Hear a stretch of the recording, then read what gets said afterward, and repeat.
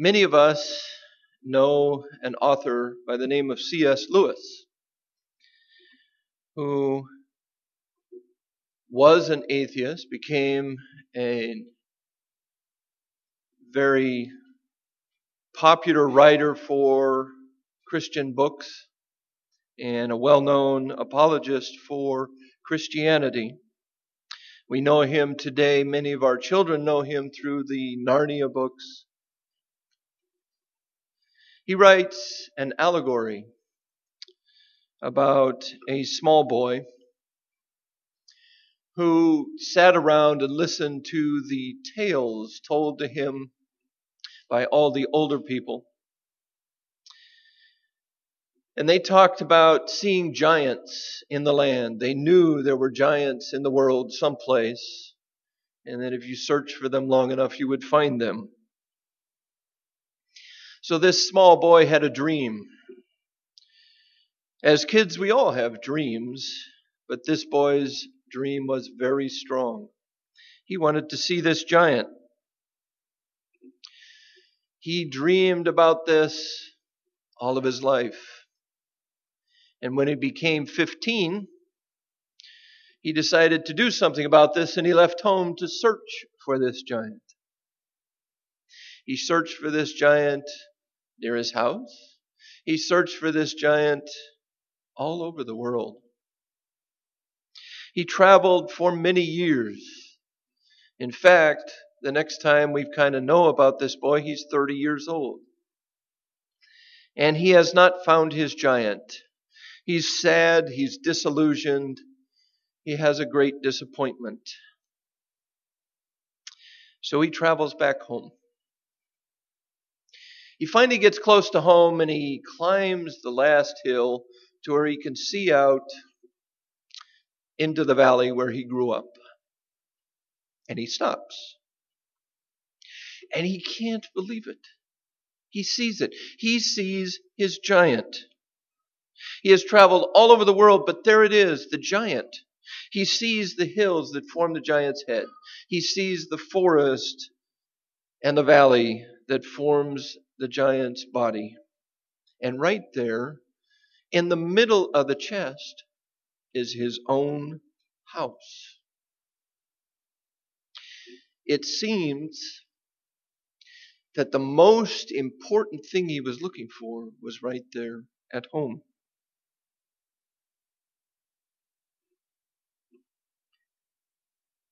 Society today is filled with a desire to gain more and more. People are looking for it here, looking for it there. They're searching for it in shopping centers. They're searching for it on better vacations. They want better environments. They want the new house, the new car. But more and more, as society, we seem to be more and more unhappy. Now, there is nothing wrong with searching for opportunity to improve ourselves, to improve our environment. But in our society, that doesn't seem to be enough today. There's strong marketing out there, advertisements that say, if you have this, you will be happy. If you get this, buy this, life will come to your door. But we also have another engine, the engine of impatience that seems to run our whole age today.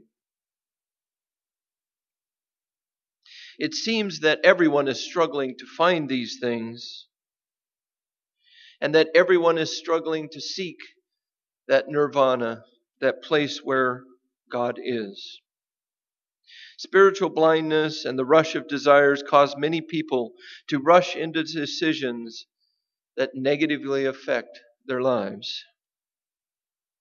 So how to have this peace and to be satisfied? What can we learn from Scripture today?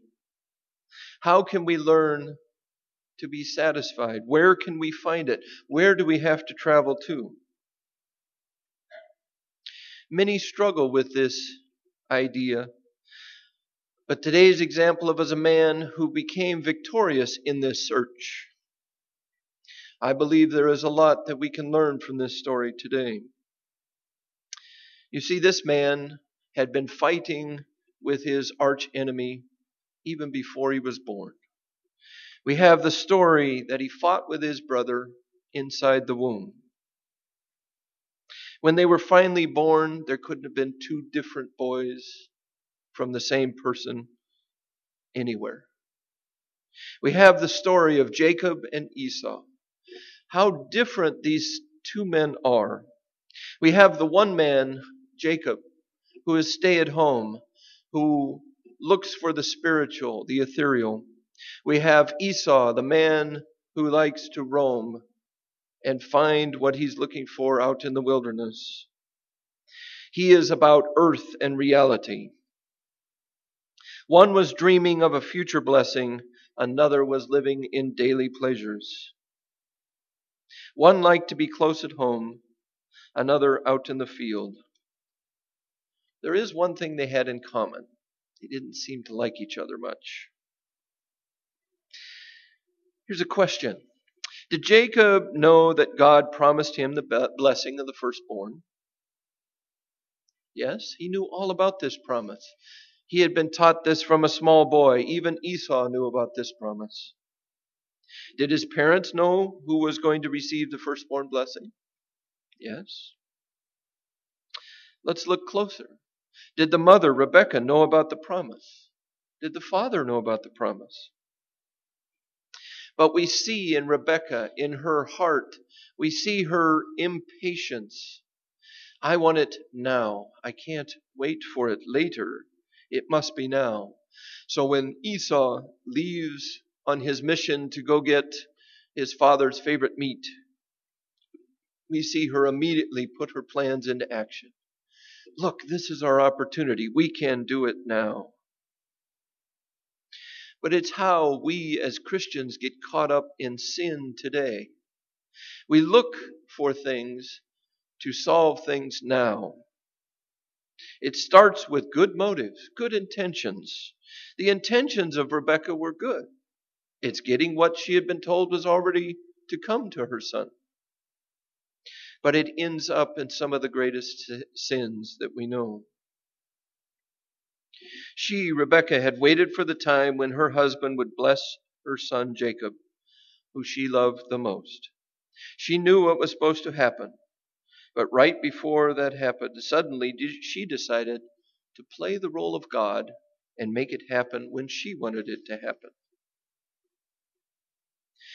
Do you see what happened here? This, I want to play God. I mean, this goes all the way back to where sin started. We see Lucifer. I want to play God. I can't wait for this. It is mine. It's now.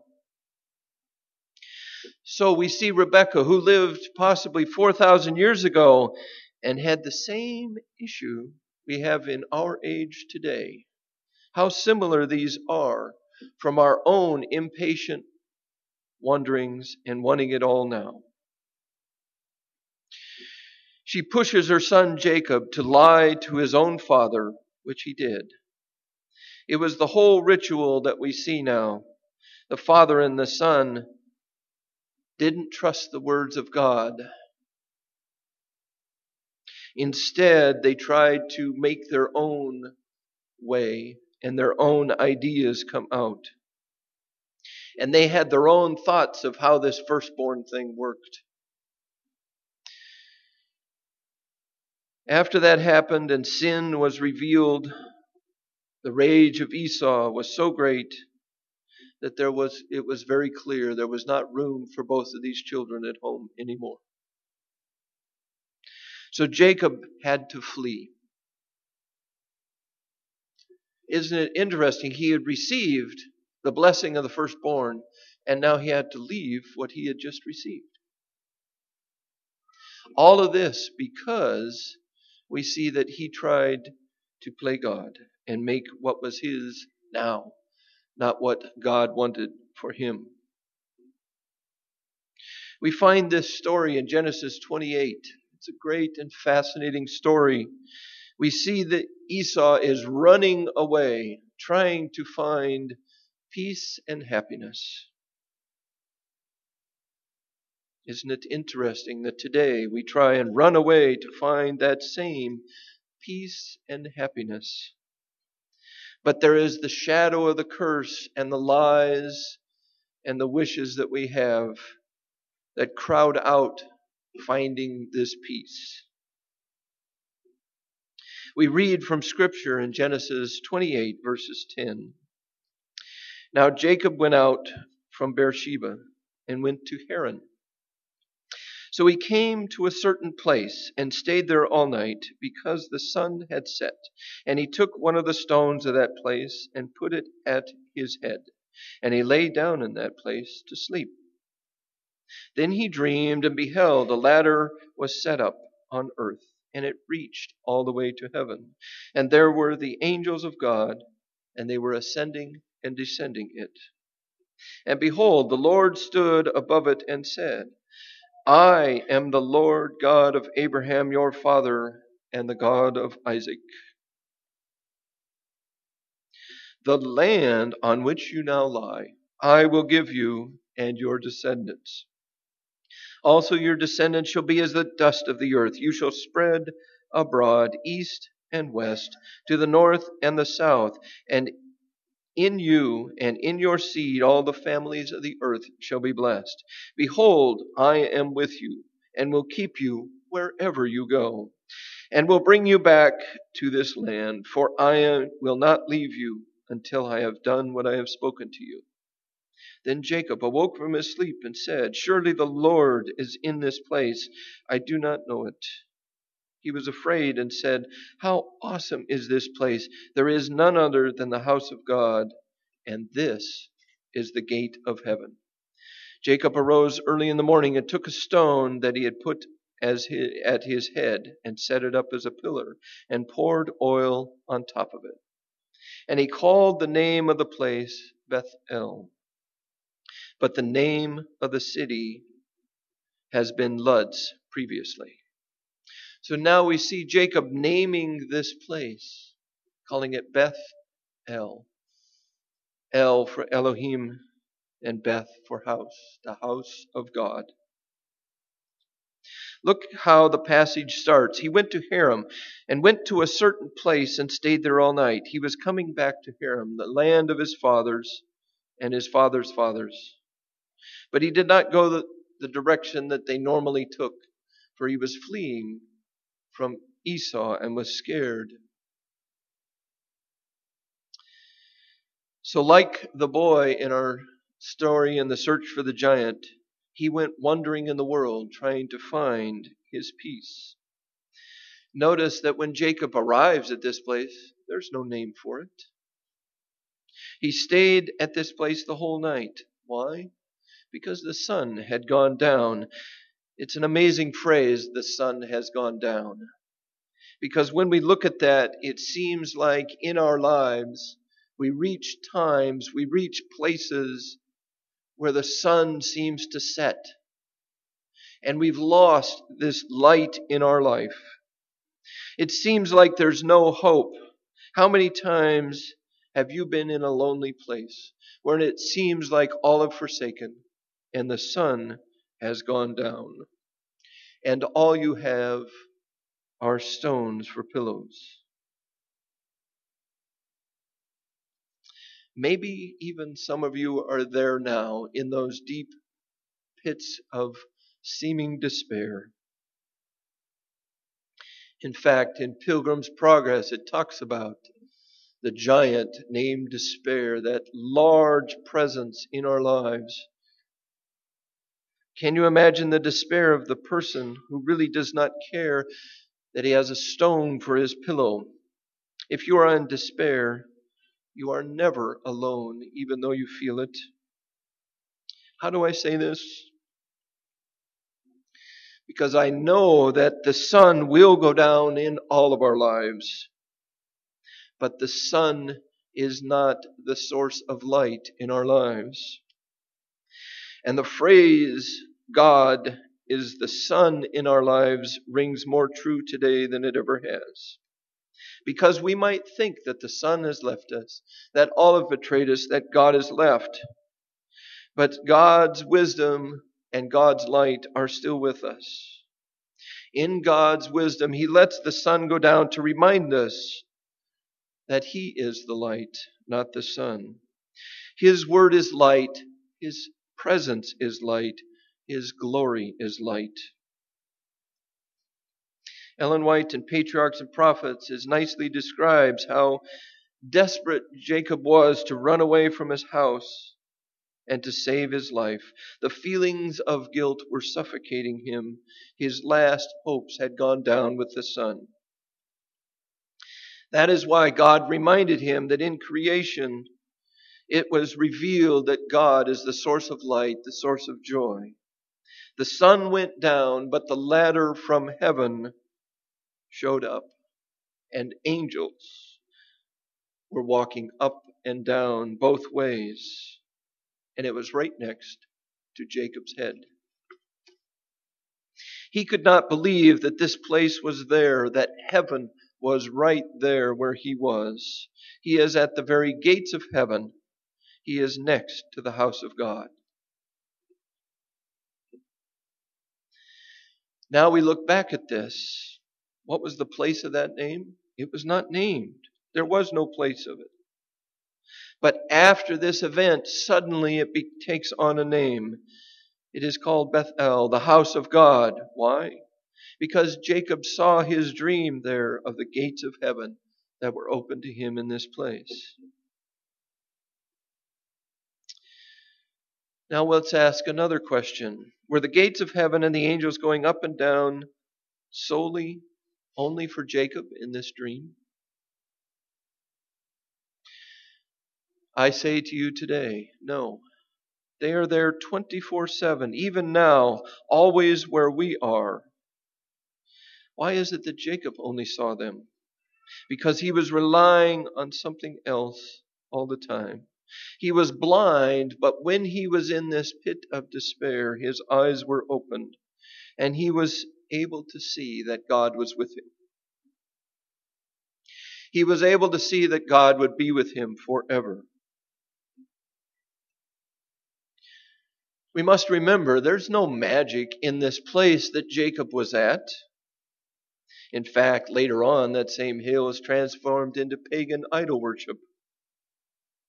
But what is important to us today is that we stop and see the way that God loves us. That we stop and see the way Jacob learned that God loves us.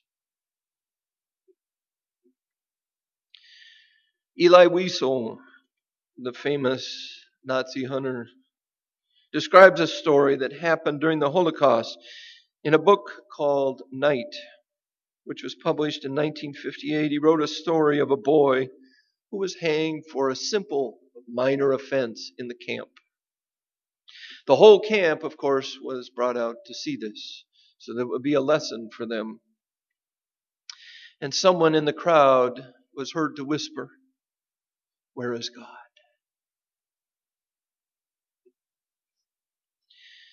In this book, years later, Elie Wiesel responds. He said, God is hanging next to that boy.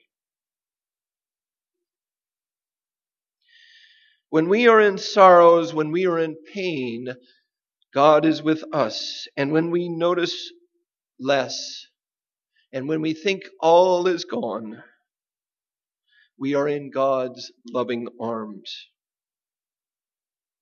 I remember times when I have felt like God has forsaken me, that all is left, there is too much suffering. And I ask, why? The questions seem to resound with a silence from heaven.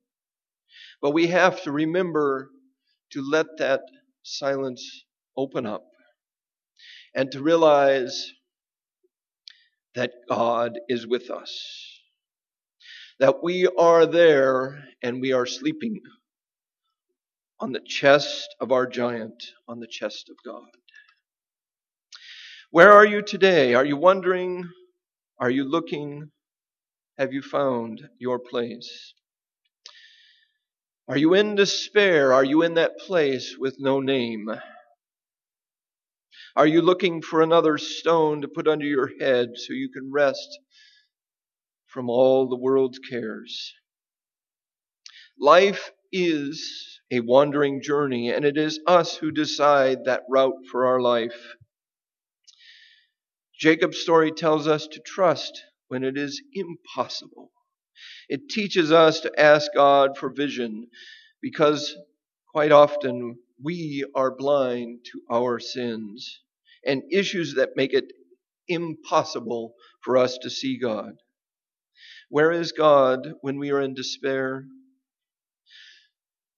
God is there when we, as a parent, lose a child. God cries when a mother is crying over her children's suffering. God suffers when we are humiliated, abused, or neglected. God cries when we sin. And God is always next to us when we are in despair.